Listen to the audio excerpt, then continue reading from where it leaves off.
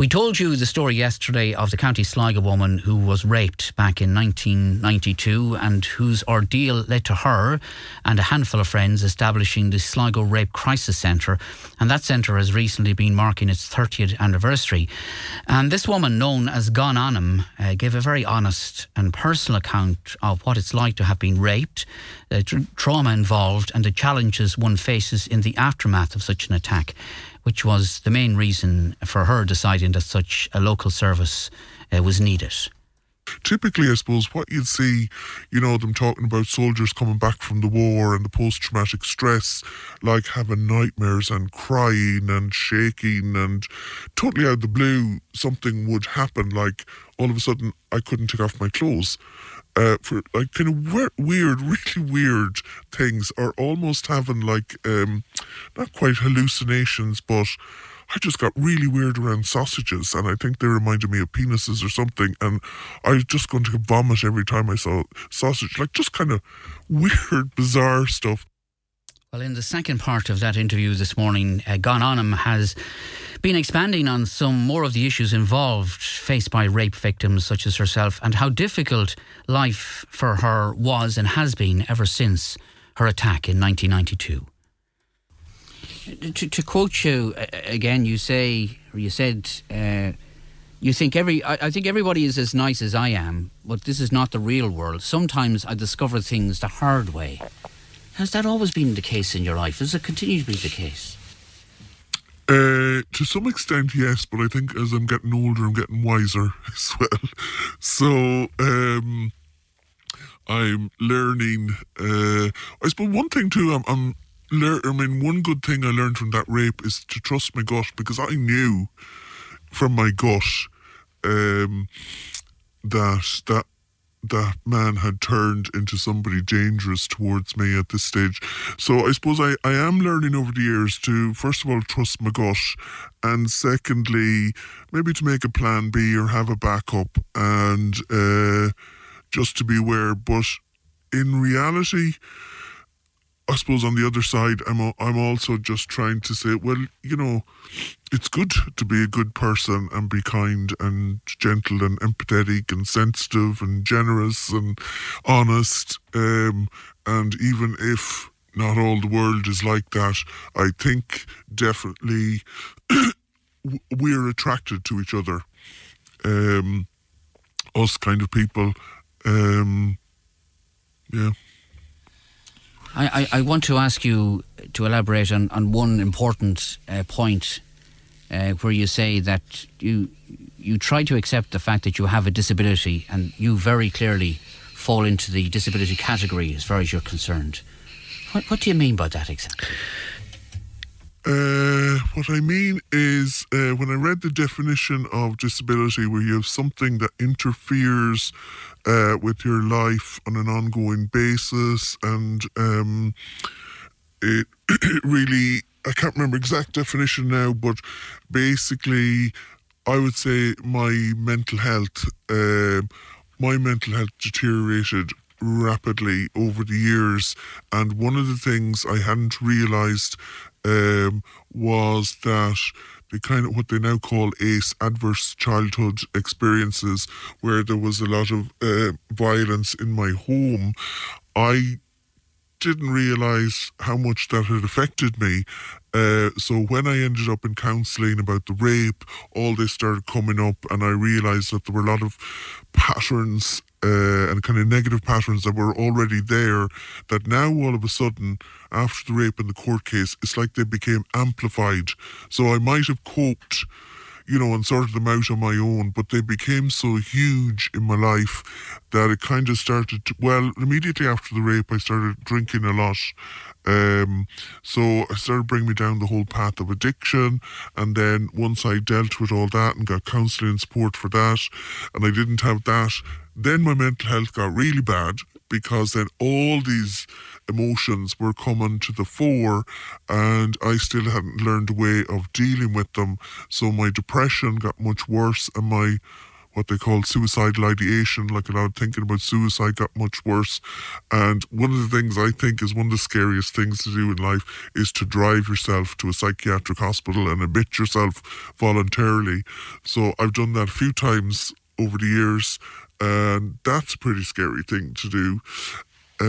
So I have got to the point where I have to accept that I can't do and achieve all the things that I would like to do. I really have to keep a balance because, one of the diagnoses the psychiatrists give me is emotional dysregulation. Like I don't have the ability yet. I'm still always working on it to regulate my emotions. So there would have been a little bit of that there probably before the rape, but definitely after that, like as I say, everything just became huge. And of course I didn't realise it at the time, but I probably was going through post-traumatic stress for a long time. And then it would reoccur, and it actually reoccurred again about 10 years ago. It was like I got this whole thing came back, and all the same symptoms came back again that I had before. Like I couldn't go for a shower. But it's so weird because you don't know what's going on in your mind and your body. It's like something else takes over, and then eventually I learned that this is what was happening. It was like a reawakening or reoccurrence of the same post-traumatic stress again. I want to ask you a final question, and that's just how you are today. You have a family, you have a daughter. How is your life today? I'm getting there. I think I used to always think that in another year I'll be better and I'll be back to the way I was before, but that's never happened. I think that I have spent a huge amount of time, money and energy in healing myself and tried everything from I still do as I call it, the talking therapies, but I, look at the whole lifestyle and all the other complementary therapies and spiritual healing. So I've kind of been forced to learn a lot of techniques, tools, changing patterns of behaviour, patterns of thoughts, trying to create a lifestyle that's less complicated, more simple, trying to manage my energy and balance and keeping going a lot of supports. I go to the GROW group, which I call like 12 Step for Mental Health. I have counsellor, I go for exercise. I have to keep everything going. And I manage, I suppose I've had a part-time job, and I think I'm probably lucky I never got a full-time job because that way I managed to keep it going because I get good periods of kind of downtime in between. I do feel there's so much more I would like to achieve, but I have to balance my energy. And I suppose in the bigger picture, I function quite well considering not only the rape in the court case, but then, going back and looking at all the abuse that was in the childhood home and how that kind of affects even your physical brain, let alone your body.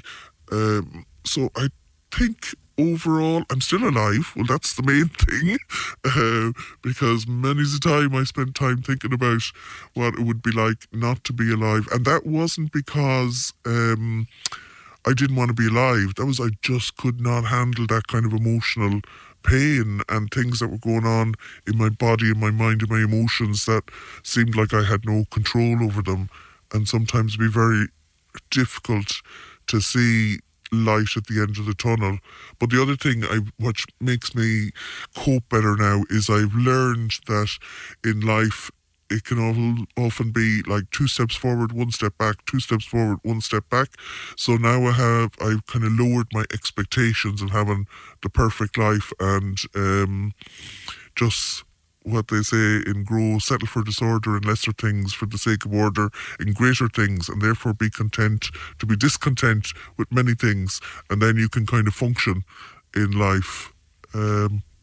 The other thing I would say is that now that there is a rape crisis centre in Sligo and it goes Leitrim, Cavan area as well, I would encourage people to make use of it.